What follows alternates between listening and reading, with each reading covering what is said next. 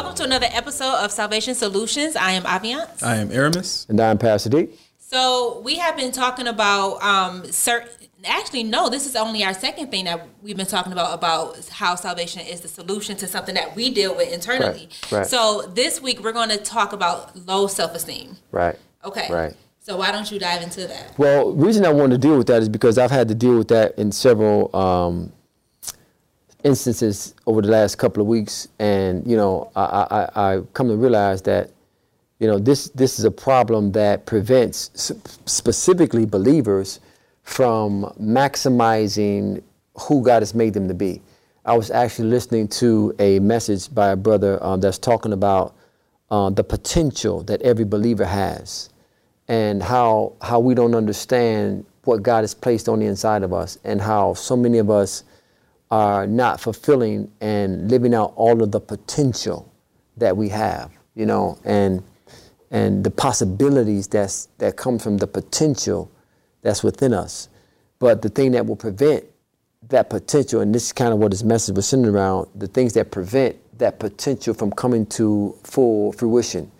And self-esteem was one of those things. When you look at it from a biblical perspective, when you don't believe who it is God says that you are. And there's a lot of reasons why that is, and you know we'll get into that over the next couple episodes, but it comes down to really believing who it is God says we are, as we believe salvation is the solution to everything. And when it comes to salvation being the solution to dealing with having to combat and fight against low self-esteem. And let me say this, it's built into the fallen nature of man to deal with low self-esteem. So it's part of the carnal nature of the flesh. Death has so saturated the fallen psyche of man that to deal with low self-esteem is a natural occurrence. There doesn't have to be anything that necessarily happens to you that will cause you to think of yourself lower than what you should, other than sin as the virus that it is infiltrating the psyche of man. That's first and foremost. But when you compound that with the experiences that a lot of people go through, the failures, the negative conversations that they have, the negative things that people have been saying to you from childhood that you can recollect, all of those things make dealing with low self-esteem and not having the esteem that you should and not esteeming yourself as you should, it makes it even more challenging and more difficult. And so salvation solves that issue initially, salvation. And we just need to know how to, demonstrate that. You know, Jesus himself, God made sure that Jesus didn't have to deal with it, or he affirmed Jesus. 3 things that I tell my husbands to do to their wives, and vice versa, is confirm, affirm, and comfort. And that really helps to deal with any esteem issues that a husband or wife might have. But God confirmed who Jesus was from the very beginning when he told him, "This is my beloved son in whom I'm well pleased." That's all the esteem Jesus needed to go forth and fulfill who Christ had called, or who God had called him to be. You know, when he recognized who he was, "This is my beloved son in whom I'm well pleased." When you feel yourself with the word of God and what the word of God says about you, then dealing with self-esteem comes so easy. Right? We've all had to deal with it at whatever level we've had to deal with it on. But when you have the word of God, when you have salvation, that helps you to, I shouldn't say helps, but it empowers you to overcome and deal with the self-esteem issues that we face, naturally in life, let alone when we have had experiences that kind of compound that spirit or that flesh to not feel about yourself the way you used to feel about yourself. I contribute a lot of that to religion as well, right? Religion will say stuff like, "Well, you ain't perfect, ain't nobody perfect, and you still a sinner, and you can't do this," right? That's what religion will say to you. And that has crippled the psyche of the church, and it just shouldn't be that way. And so we believe that salvation is the solution, and part of that solution is knowing what God says about you from the Word of God. Right. I can't help but think that because the last thing that we spoke about was anxiety. And for some reason, I don't know why, but low self-esteem and anxiety is kind of like kind of the same spirit. Oh yeah, to me. yeah. Oh no, they come from the same spirit. Okay. Right, they come from the flesh. Let's say it like that. They come from the. Remember when we're talking about flesh, we're talking about the unregenerated components of the soul. So the soul is made up of the mind, the will, and the emotions, and basically it's in the mind. It's in the mind, and it touches the emotions, right? You can feel a certain way about you. You don't feel good about who you are because of whatever the reason might be. Something that happened way back when, something that might have happened yesterday, something that happened 10 years ago. But how do we overcome that? How do we deal with it? And salvation is the ultimate motivator. It's the ultimate spiritual motivation we need in order for us to walk in or walk out who it is God has called us to be. Once you fully embrace and we go back to the foundations. Jesus asked Peter this question: who do men say that I am? Who am I? Then he said, well, who do you say? Who am I to you? Right? Jesus knew who he was. That if we can learn anything from our Lord is when you are dealing with esteem issues, the first thing you got to recognize is, who am I? See, Jesus knew who he was. Therefore, he had the boldness, he had the courage, he had the faith to go forth and do what it was that he was called to do. Well, when you don't have the esteem, when you don't have the belief in yourself like you're supposed to, then you're going to always struggle with doing what it is God has called you to do. And that's something that we have been given a salvation to help us understand that. But if we don't know that we're conquerors, like we're conquerors.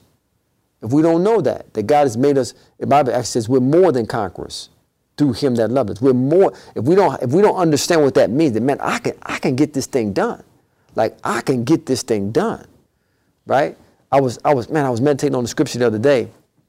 Y'all know I got this thing where I don't accept you saying I don't know. Like, I don't know. Well, figure it out. Like, figure the thing out. Mm-hmm. I don't know is unacceptable. Like, figure it out. Okay?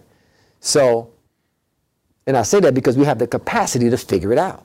You say that even if we ask you what to do. I mean, honestly, it doesn't. I get it. I wasn't going to say it. Just across the board. All right, we'll figure it out. The thing is, but you have the capacity, though. That's what I'm drawing out of you what's in you. And so there was a scripture that came to me that dealt with that. I said, praise God, I got a word for him. I ain't just got to say it. I got a scripture to go with it.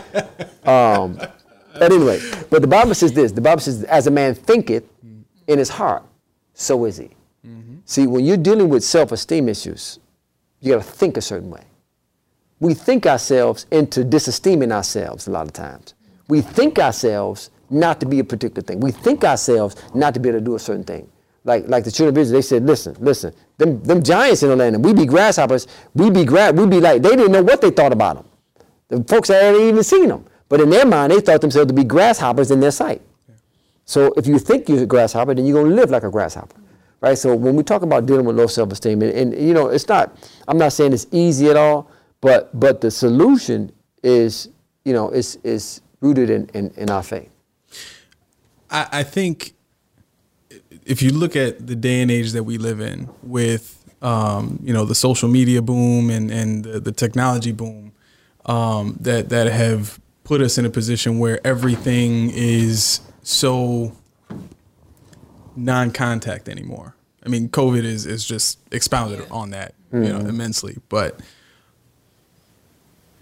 and I saw an article about this. I can't remember exactly what it said, but it just talked about a lot of the effects that social media has on the human psyche now, where you're oftentimes comparing yourself, or you're comparing your goals, or you're comparing your achievements or anything like that to what you see on social media.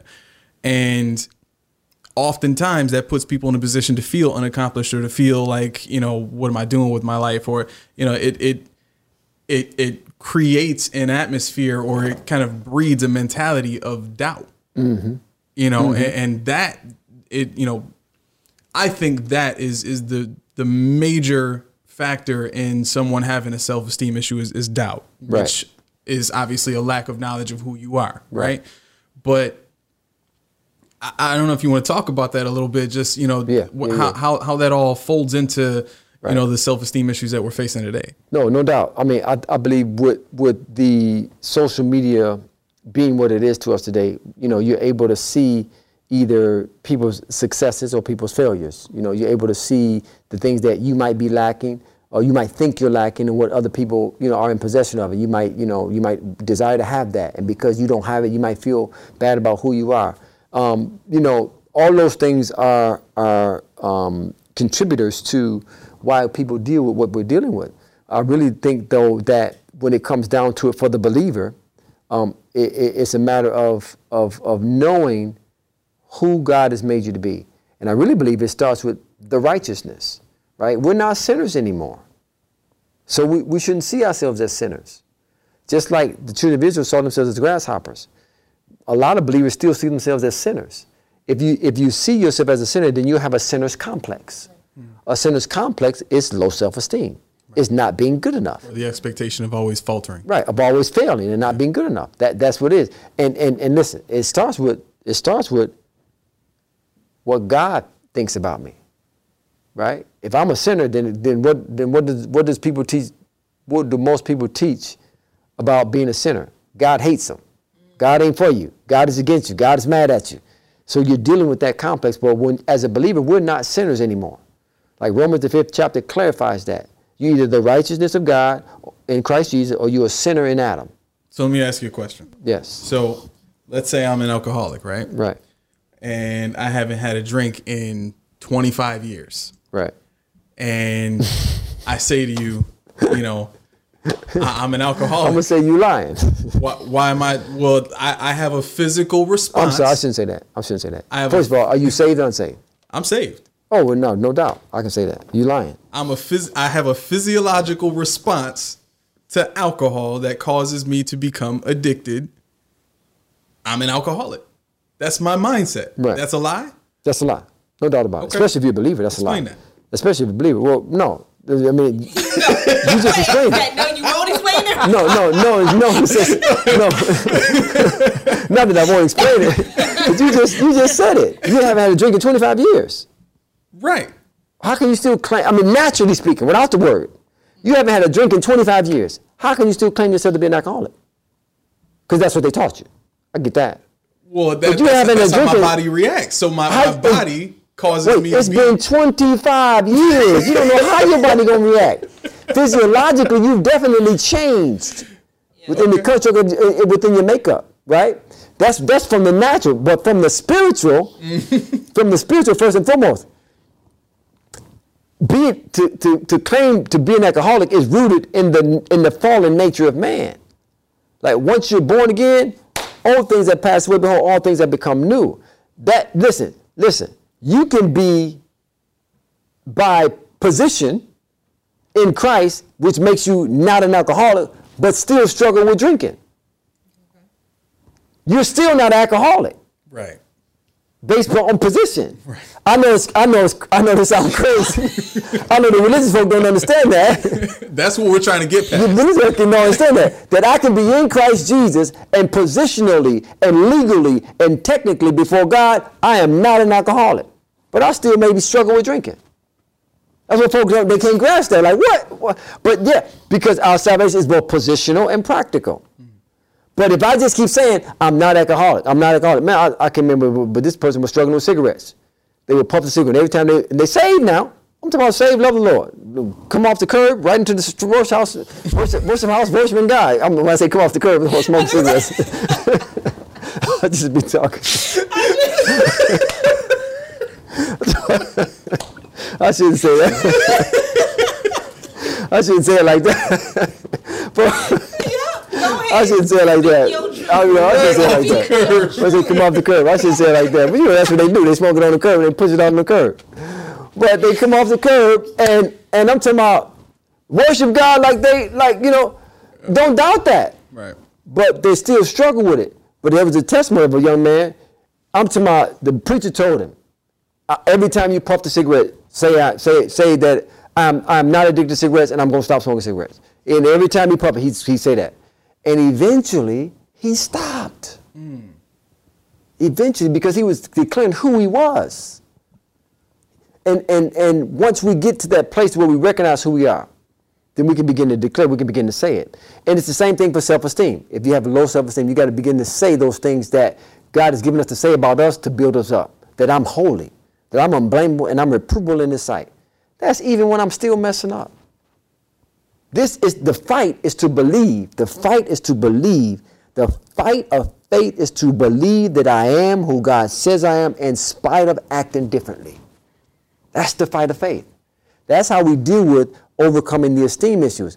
I'm going to say who God says I am in the midst of my failure, in the midst of my inability to accomplish a particular thing, in the midst of my procrastination, in the midst of me not being able to, not living up to who people think I'm to be. I'm going to continue to say it. I was saying last week in the conversation, we got to say it. We got to say what God says about us until we see it. We got to say it until we see it. We got to say it until we see it. We got to keep saying it. We got to keep saying it until we see it. Life and death is in the power of the tongue. Exactly. It's in the power of the tongue. I just got one thing I got to change about that. Okay. It actually says death and life is in the power of the tongue. Okay. And I believe it says that for a reason. Because the propensity and the bend is toward death now. Right? But what has to happen is through salvation, we got to make that pendulum swing to the other side. Right? Death and life is in the power of the tongue as it pertains to the conditions that we're under in life. That it's easier to manifest death than it is to manifest life. Right? You got to work a little harder. Yeah. You got to be more consistent when it comes to producing life. There's a force fighting against us to produce life. It's easier to mess up. It's easier to get caught up in sin than it is to get caught up in righteousness. That's just the nature of it. So I believe that's why the scripture says death and life is in the power of the tongue. And they that love it said eat the fruit thereof. But you got to love speaking the language of life. That's what it's bringing out. They that love speaking life. You got to be in love with speaking life. Right? You got to be in love with it, and that'll deal with the esteem issues. Speaking of love, one of the first things we have to, that we pointed out earlier that God wanted Jesus to know was that he was His beloved. Right? That'll knock low self-esteem right out of the park. But we got to come together as believers with the Word of God, and we got to take in the Word and stop listening to these religious folks tell you what you're not. Right. Like what good is me telling you ain't perfect? Like what good comes out of that? It probably makes them feel better about themselves. That was my thought. But you ain't helping me at all. Well, I don't think that was the point of saying that. I don't think that was the point of saying that. That was my intent. So let me ask you this. Well, not ask, but I kind of wanted to get you to talk about this a little bit. And this was something that I had heard Brother Allen talking about, and you talked about. I don't know if it was during service or right after a service, but there was a study done on the Hebraic language, right? And science had proved that speaking the Hebraic language caused molecules in the air to move. Right. And they actually, now did they form, is that accurate? Did they form letters of the Hebraic language, or was that? What, the molecules? Yeah. Or what? Yeah. No, actually, it's not that they form letters, but it's two aspects to that. Okay. The Hebrew language is known as a language of love. There's actually no curse words in the Hebrew, right? It's a language of love. So it's a language that moves the emotion of man and impacts the spirit of man like no other language, right? But then the other aspect of it is they found that there's one thing that affects or causes everything, a movement within everything, and that's man's voice.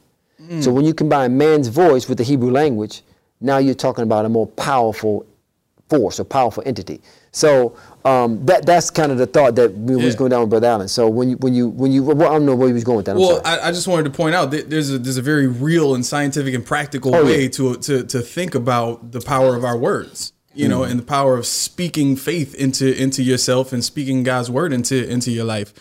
You know, I don't know how many times I've said this to people I work with and people I'm friends with. You know, there's a very real. Matter of fact, I was talking to a client last night. And there were some concerns that he was about to voice, and I stopped him. I said, "There's something in my spirit that's telling me to just don't say what you were going to say, because I have a feeling where you were going to go, but you don't want to put that into the air right now. What you need to do is focus on what God says about the situation, focus on your faith, and actually, all that reminds me of something very important that I learned from Brother Allen. When he was going through his situation, and he said, I don't want y'all to pray for me. I want you to pray that my faith doesn't fail me. Right.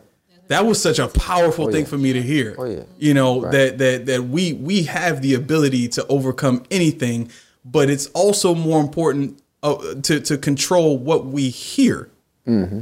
Because what we hear dictates what we believe. Right. So there's a lot of different aspects to kind of taking ownership or taking control of where our esteem is, but understanding the practical aspect of what we speak and what we hear, that'll change everything. No, it changes everything. I'm glad you said that. The Bible says faith cometh by hearing, right? But manifestation of what I'm believing God for comes by saying.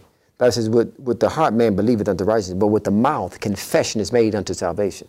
So faith cometh by hearing, but seeing comes by saying. If I'm going to see what I'm believing for, I got to say it. I got to speak it. There were some instances in the Word of God where there were certain characters that were dealing with self-esteem issues. Right. One of the ones we wanted to mention was Gideon. In Judges, the 6th chapter, when God had called Gideon, what did Gideon say? He says, and Gideon said unto the Lord, "Oh my Lord, wherewith shall I save Israel? Like, how am I going to do this? Like, my family's poor, I'm poor, and I'm the least in my father's house." Right? That's a self-esteem issue. He didn't believe he could do what the Lord had called him to do. He didn't think he could go out and accomplish what the Lord had called him to accomplish. He was actually, how is this going to happen? Like, what are you talking about? Like, no, go somebody else, find somebody else. Right? Moses went through the same thing. You know, Moses was so insecure about, you know, who he was and his inability to speak that God had to go and get his brother to go with him to Pharaoh. Right? That wasn't God's original intent. It was for Moses to go. He said, listen, all right, Moses, since you whining about that, I'm going to come on here and go meet your brother and go on up there with him. Right? I love what God said to Jeremiah. Right? In Jeremiah, the 1st chapter. Let me read it. I love it. I just love the flow to it. Jeremiah, the 1st chapter, I believe it's amazing how oftentimes when I think about hearing God's voice, I think about how D says, you know, come on, just that's how I hear it now. Yeah, that's how you hear it now. Come on, just go fight. Yeah. Just go on over here and do what you gotta do. Right. Stop playing games. Stop playing. Just do it. Just do it. That's what it is. Just do it. No, that's what it is. Like words are eternal. That right there. That my word live with him. I ain't gotta be around him. No. But it's living in him. Right? So I'm saying, here we go. Verse 5 says, this is what God is saying to Jeremiah. Well, let's just read verse 4. It says, then the word of the Lord came unto Jeremiah, saying, before I formed thee in the belly, I knew thee. And before thou camest forth out of the womb, I sanctified thee and ordained thee a prophet unto the nations. This is what God is telling Jeremiah. Like, before you even thought about coming through the canal of life, I already talked about what you're supposed to do, how you're supposed to do it, when you're supposed to do it. That's already done. Then said Jeremiah, Lord God, behold, I cannot speak, for I am a child. Oh, and I love this verse 7. Oh, it just moves my heart. But the Lord said unto him, say not I'm a child. Man. Don't say that. Don't say you're a child. Don't say. See, God is dealing with his esteem issues right there. Don't say that. Don't. First thing he said, don't. See, the things we say determine a lot of times the degree of self-esteem we have. He says, don't say that. Don't say that, son. He says, listen. For thou shalt go to all that I shall send thee, and whatsoever I command thee, thou shalt speak. Be not afraid of their faces, for I am with thee to deliver thee, saith the Lord. Then the Lord put forth his hands and touched my mouth. And the Lord said unto me, behold, I have put my words in thy mouth. So God begins to deal with the esteem issues of Jeremiah by first telling him, stop saying what you're saying. Like, if we can say anything to the listeners right now, stop saying the negative stuff you're saying about yourself. Stop looking down on yourself. Say what God says about you. Before I formed thee in the womb, I ordained thee. Before you came through the doors of life, I called thee, and I empowered you, and I equipped you. That's how we got to think. That's how we deal with the esteem issue. Now, at times, you may need somebody to say that to you. If you're around people that they're not saying that to you, get around some other folks. Right? But when we're talking about dealing with the esteem that's preventing you from accomplishing what it is God wants you to accomplish, you got to surround yourself with people that's going to speak life into you, that's going to strengthen you, that's going to build you up. This is a very real thing in the life of so many people. I have a question, and I think I think you might know what I'm talking about. Look at my bro, just you see how he just. Go. What was that? What was that? Did we catch that live? We got it live. I ain't the only one. I ain't the only one. I ain't the only one that got what we call it? Something giggle. Something giggle. I'm not the only one that got a courtesy giggle. That's right. Our floor manager got a courtesy giggle. She hit me with it the other day. She did. She did with a strong courtesy giggle. Yeah. Anyway, go ahead, son. So this is just an observation, and correct me if I'm wrong.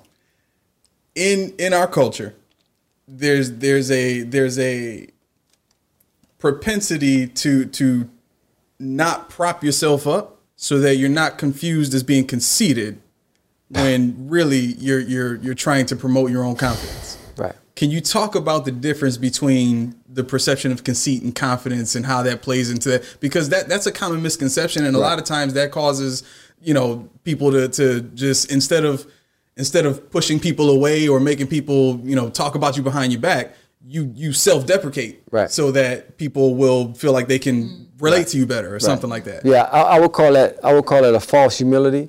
So from biblical language, we look at it as being humble or being prideful, right? Being confident, right? The Bible says this: the righteous are as bold as a lion. That's what the Bible says. There's a boldness that comes with being confident. There's a boldness that should arise when you feel good about who you are and you know who you are, and your esteem is at a place to where it's supposed to be. There'll be a boldness. There'll be a confidence, right? But we confuse pride and humility, right? So humility, right? Here's a statement of humility. Watch how I say this. I'm more than a conqueror. I can do all things through Christ Jesus. I can achieve everything that I believe. That's in the Word. That's why. Right. But most folks will look at you like, that's very cocky of you to say. Right. No, but that's what God says about me. Now, here's a statement of pride. I'm just a poor old sinner. I can't do nothing. I can't even do this. That's pride. Why is that pride? Because you're esteeming your thoughts over what God says. Because that ain't what God say about you. See, the difference between being prideful and humility is you saying what you want to say about you. You thinking what you want to think about you. When I think what God thinks about me, even when it's building me up, I'm still being humble. I'm still walking in humility. I'm building myself up. I'm building my esteem up by saying who I am, what I can do, what I can accomplish, where I can go, what I've been empowered to do. I'm building myself up. I'm building up my confidence. I'm gaining the boldness that I need to possess what God has called me to possess. But I'm still walking in humility. When I'm beating myself down, when I'm saying what I can't do, and other folks are saying what I can't do, and I'm not thinking that I can accomplish a particular thing, not only am I beating myself down, I'm walking in pride.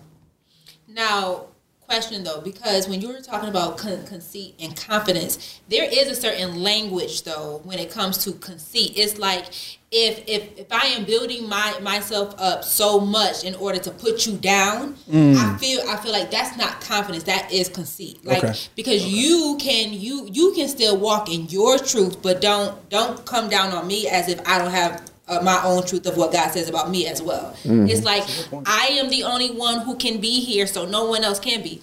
Well, that's not true. Right. If I go down a bread aisle, it's a bunch of different breads. We could all do the same thing and still have enough for everybody. Like, you know what I mean? Seriously. Right. Yeah, perfect. She said what she said is perfect. Conceit is rooted in a false humility.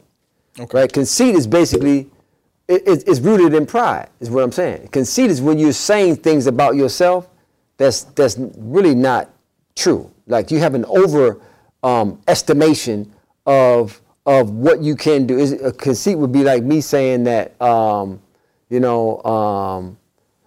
better than, some Pro Bowl wide receiver. Or like you're better at dominoes than me. Well, I am, but I'm just saying. No. Conceit is rooted in pride, like you said. Like it's rooted in the false humility. That's what came to me when you were saying that. But confidence and boldness is rooted in what God has said about me. even if I haven't even accomplished anything he said about me. I can still have a boldness about it. You know, the righteous are as bold as a lion. And there's a boldness that comes when you build yourself up. The Bible says like this, building yourself up in your most holy faith, right? Praying in the Holy Ghost. We're supposed to build ourselves up. We're called to build ourselves. The Bible says David encouraged himself in the Lord. David was going through something where he had the right, he had the ability, he had the experience to feel bad about himself and to get down on himself. But the Bible says, no, he built himself up in the Lord. He began to speak to himself. He began to write. He began to write how much he loved the Lord. And he started blowing them kisses and worshiping out there in this world. And he built himself up. So when we're talking about dealing with esteem, it has its foundation in knowing who you are in Christ Jesus, knowing how much God loves you, knowing what it is God has called you to do, and not being afraid to say it. Let the redeemed of the Lord say so to him whom he snatched or taken out of the hand of the enemy.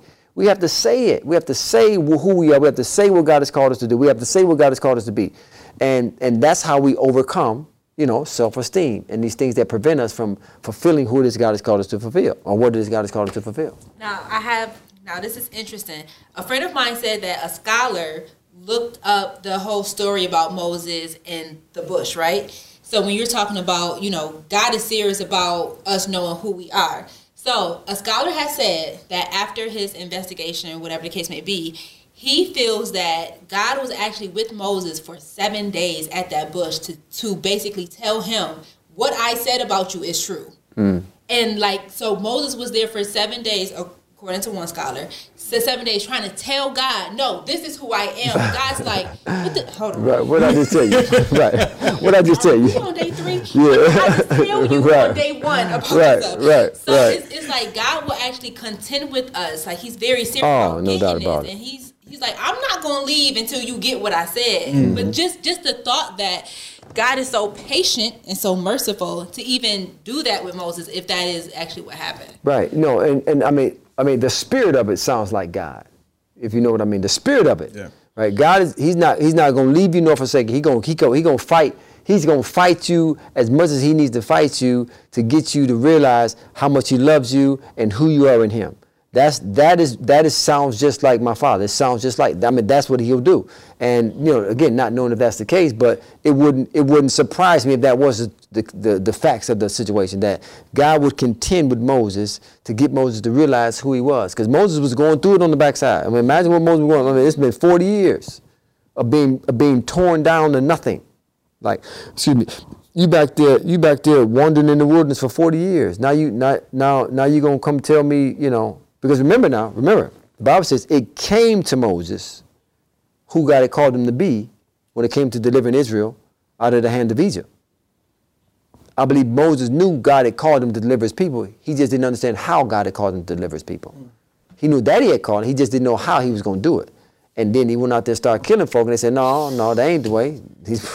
The brother said, no, you gonna kill me. So glad I didn't drink when he said that. You gonna wait a minute, I didn't see you do that. No, right, yeah. You gonna start killing. Then the Egyptian prince said, you gonna kill me like you killed Moses. Oh, everybody know about this thing. I got to go hide out. So he had to go hide in the wilderness. Right. Met him a little brown, little black thing. Met him a little black thing. You know what? Maybe we That's what he did. He met him a little brown thing. The King James version. That's King James all the way. Like a Damaris Johnson. I don't know, but he met him a little brown honey. He fell in love. That would be a great read. I tell you that one. So. Maybe we'll get to that one day. But he met him a little brown skin thing from Egypt. Fell in love with it. Had some children, and just went to waiting on God. So. Yeah, that sounds just like, God, when God called him to come and go do what I called you to do, now God had to build him back up after breaking him down. And a lot of times we have to go through that process of transformation ourselves, right? We have to go through it. Once we get saved, we got to go through the process of being broken down so that God can build us back up. And that's a whole nother aspect of it. But the self-esteem we're talking about is that which is rooted in the flesh. Like, there's one thing to go through the spiritual transformation, but there's another thing to go through dealing with the warfare, psychological warfare in the mind that comes to tear you down and beat you down. And the Word of God in Philippians it tells us to think on these things and to think on things that are virtuous and that all of them really represent empowering. To sum it up, things that empower you to overcome low self-esteem. When we do that and we execute what the Word of God gives us to execute, self-esteem won't be an issue to us. I have a couple of thoughts. Go ahead. I'm gonna be going all around because I didn't respond to everything. Yeah. So when you were talking about life being what's the scripture? Death and life in the power of the Thank you. Yeah. The story that came to mind, Papa D. Who was the guy in the Bible where the angel shut his mouth? Because he said, because if you speak, this promise ain't gonna come to pass. That was John the Baptist's father. That was John the When he Baptist's shut him father? up. What's his name? His name was yeah, but it's John the Baptist's father. I think his name in second. But yeah, it was him. Right, exactly. Because he was like how this gonna happen, man? I mean, my stuff ain't working. My wife's stuff ain't working. Like, how this gonna happen? You know what? Fix that. That's what it was. Okay, Papa D. We're gonna move forward. That's what it was. It's just very simple. My stuff ain't working. Her stuff ain't working. What was his name, man? What was his man's name? I can't think of his name. Like my lawnmower broke or something. Like when my stuff ain't working. The tool ain't working, man. It ain't working. That's what it is. It ain't working, man. Oh my gosh. See that version? Yeah. Okay. Yeah, we need that version in life. I'm telling you, so. I think can't so. wait. Zacharias is his name. Zacharias. Okay. Yeah. Zacharias. And then the other thought that I had when you spoke about Jesus asked Peter, "Who do you think I am?" Mm-hmm. Do you think Jesus really cared what he thought? I wouldn't say he didn't care, but I think Jesus was going somewhere with it. I mean, that was just a means to an end. Like, who do you say that I am? But here's what people gotta realize, that Jesus lived by the Spirit. He didn't know everything. There was a spontaneity to Jesus' life. I believe he was led to ask Peter that question by the Spirit. The reason I say that is because he was led to ask the disciples that by the Spirit, because Peter's response was from the Spirit. So I don't think Jesus actually knew like why he was asking that question. That's a part of Jesus' life we got to understand, that he lived by the Spirit. A lot of things he didn't know or what was going to happen or how he was going to deal with it until the experience arose in the moment. So when you ask me, did Jesus really care what their answer was? I mean, I wouldn't say he didn't care, but at the same time, I don't even think that was a part of the thought process. Because by the Spirit, he asked them, who do they say they am? And then Peter blurts out. I don't think Peter thought, well, who do they say? No, I believe it came by the Spirit. I believe Peter was in there listening. He asked a question, thou art the Christ, the Son of the living God. Where'd that come from? I believe that's how it happened. And that's what Jesus said, flesh and blood did not reveal that unto you, but my Father which is in heaven had revealed that unto you. I believe it just came out of his mouth. Peter didn't realize what was coming out. So do you think that in that moment he was trying to show that you are led by the Spirit as well? Well, I mean, if he wasn't in the beginning, he can come back in the back and behind him and say that. I'm not sure. Again, I'm not sure if that was the case. Because of the spontaneity, a lot of times Jesus' life and our lives there's a spontaneity to it that we just can't plan for. That's why we have to be saturated and rooted and grounded in the Word of God, so that as certain things arise, we are equipped to handle them. That's why Jesus said, don't worry about what you're gonna say when they bring. He says, in that hour I'll tell you what to say. Right? That's the spontaneity of life. Right? And that's the spontaneity of being led by the Spirit. Now that don't mean we can't plan and we can't organize. That don't mean that at all. But there's an aspect of our life that's Holy Spirit led, that we are equipped to handle in that particular moment. I believe that was one of those moments where Jesus was putting a question out there because the Spirit of God just led him to ask that question, right? And so there's a lot of times when we're dealing with matters of esteem where we might not even understand why we're saying something or why we're doing something. Just say it and do it. Because it's part of God's way or mechanism of empowering you and building you up so that you can eventually get beyond having to deal with the esteem issues. And then my last point, and then we can all end it. Yeah. I got you, boo. I got you. It wasn't neither one of us this time. Just so we know. It's on the purple shirt. No, Right, man. but it all depends on how he responds. Well, you setting it up. I don't know how you expect the dude not to spike it. No, but all he has to I'm do, gonna spike it. all he has to do is stay on point. He be going on rabbit trails. He's like, how did I get there? What we talking about? See? I love when she imitate me. I love when she go to imitation. That's what be happening. Like, Yeah. I didn't ask you that. Yeah.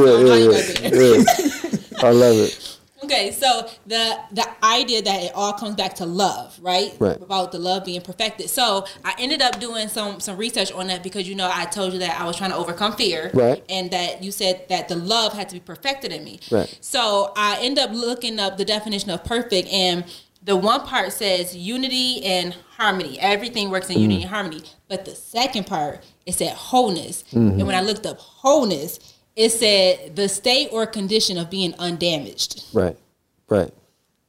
So. Right. No, that's good. Okay. Yeah. So for And someone. you want me to take how long to answer this question? No, you know what? How about it doesn't have to be a question. You want to tell me how long that is? No, how about it's just an insight that I had. Yeah. And leave it there. I can't just leave it there, though. I can't leave it there. I can't leave it there. I can't leave it there. I'm saying that's a loaded bad, but you got. I mean, she's right on. You can. There's a part of it that it's actually answered itself in a sense. It's that love affair that will bring you into wholeness. But now we have to break down the details of that. Wholeness for you and love for you is one way. Wholeness for you and love for you is another way. And wholeness for me and love for me is a whole different way. We each need the individual aspects of how God needs to love us or how God will love us. And once we go through those processes, we come into wholeness. I think about Job a lot of times. Job went through a breaking down of who he was and the greatness that he had accomplished. But then at the same time, God would then come back in the latter chapters of Job and he reestablished him.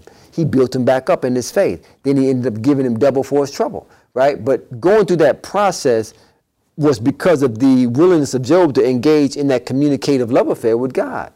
And that's what it comes down to. Your wholeness is constructed around how you engage in your intimacy with God. And that's what's going to cause you to, I'm talking about throw fear as far away from you as you possibly can. And it's not a one day fix. Like, this is something that you're going to have to engage with for the rest of your life. Right? You're going to have to engage with it because sin is always crouching at the door. Fear is always looking to find a way in. And you're going to have to actively, now it gets easier to deal with, but you're going to actively engage in the love that God has for you. I mean, man, if there's anything that should characterize the life of the believer, it's the love affair. Like how bold, how confident, how brave, how defiant against fear did David have to be to believe that he could overcome Goliath? But what was David's life rooted in? Backside of the wilderness, singing love songs to his Lord. Running around there singing to him like they boyfriend and girlfriend. Right? David's life was rooted in his love affair with God. Like singing them songs and blowing them kisses and making up music and making up instruments. Like this man had a love affair with God that empowered him to say, you know what? Who is this uncircumcised Philistine trying to defy the armies of the living God? Right? On the same token, he also said, what's going to be done for the man that killed this joker? Give me my money, man. That's right. Give me them dollars. That's right. But the power to overcome Goliath came with his love affair, right? And that's what we have to get. And if you want to deal with the fear, because what does the Bible says Goliath did to every member of the armies of Israel's? He said he terrorized them. He struck fear in their heart. But he couldn't strike hard in the fear of the man that was in love with God. He couldn't strike hard in the fear of the man that had a love affair that went beyond what we can imagine. He can't strike fear in the heart of the believer that's in love with God. He's walking about seeking whom he may devour with fear, right? But if my heart is filled to the capacity with love, fear ain't no space for it. Ain't no space for it. But if you got space in your love affair with God, yeah, if you got space, you got room for fear to come in there, right? There's no space in love. Some folks got too much space. and a love affair with God. Don't go there?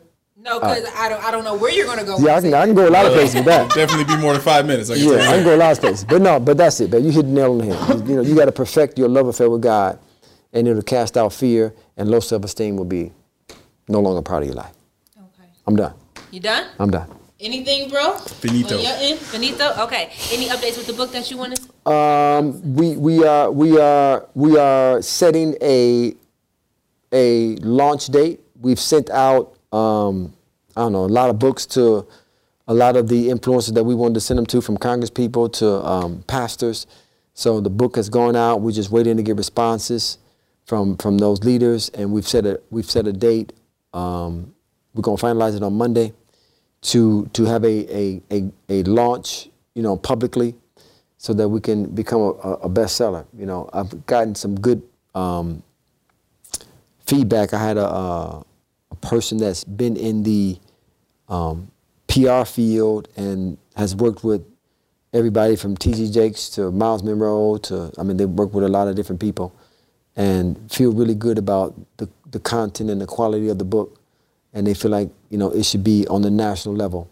And so we're going to do everything we can to get this book on a national scale, because I really believe it's going to stir the righteousness consciousness of the believer that we need to have to do judgment and justice for Black America.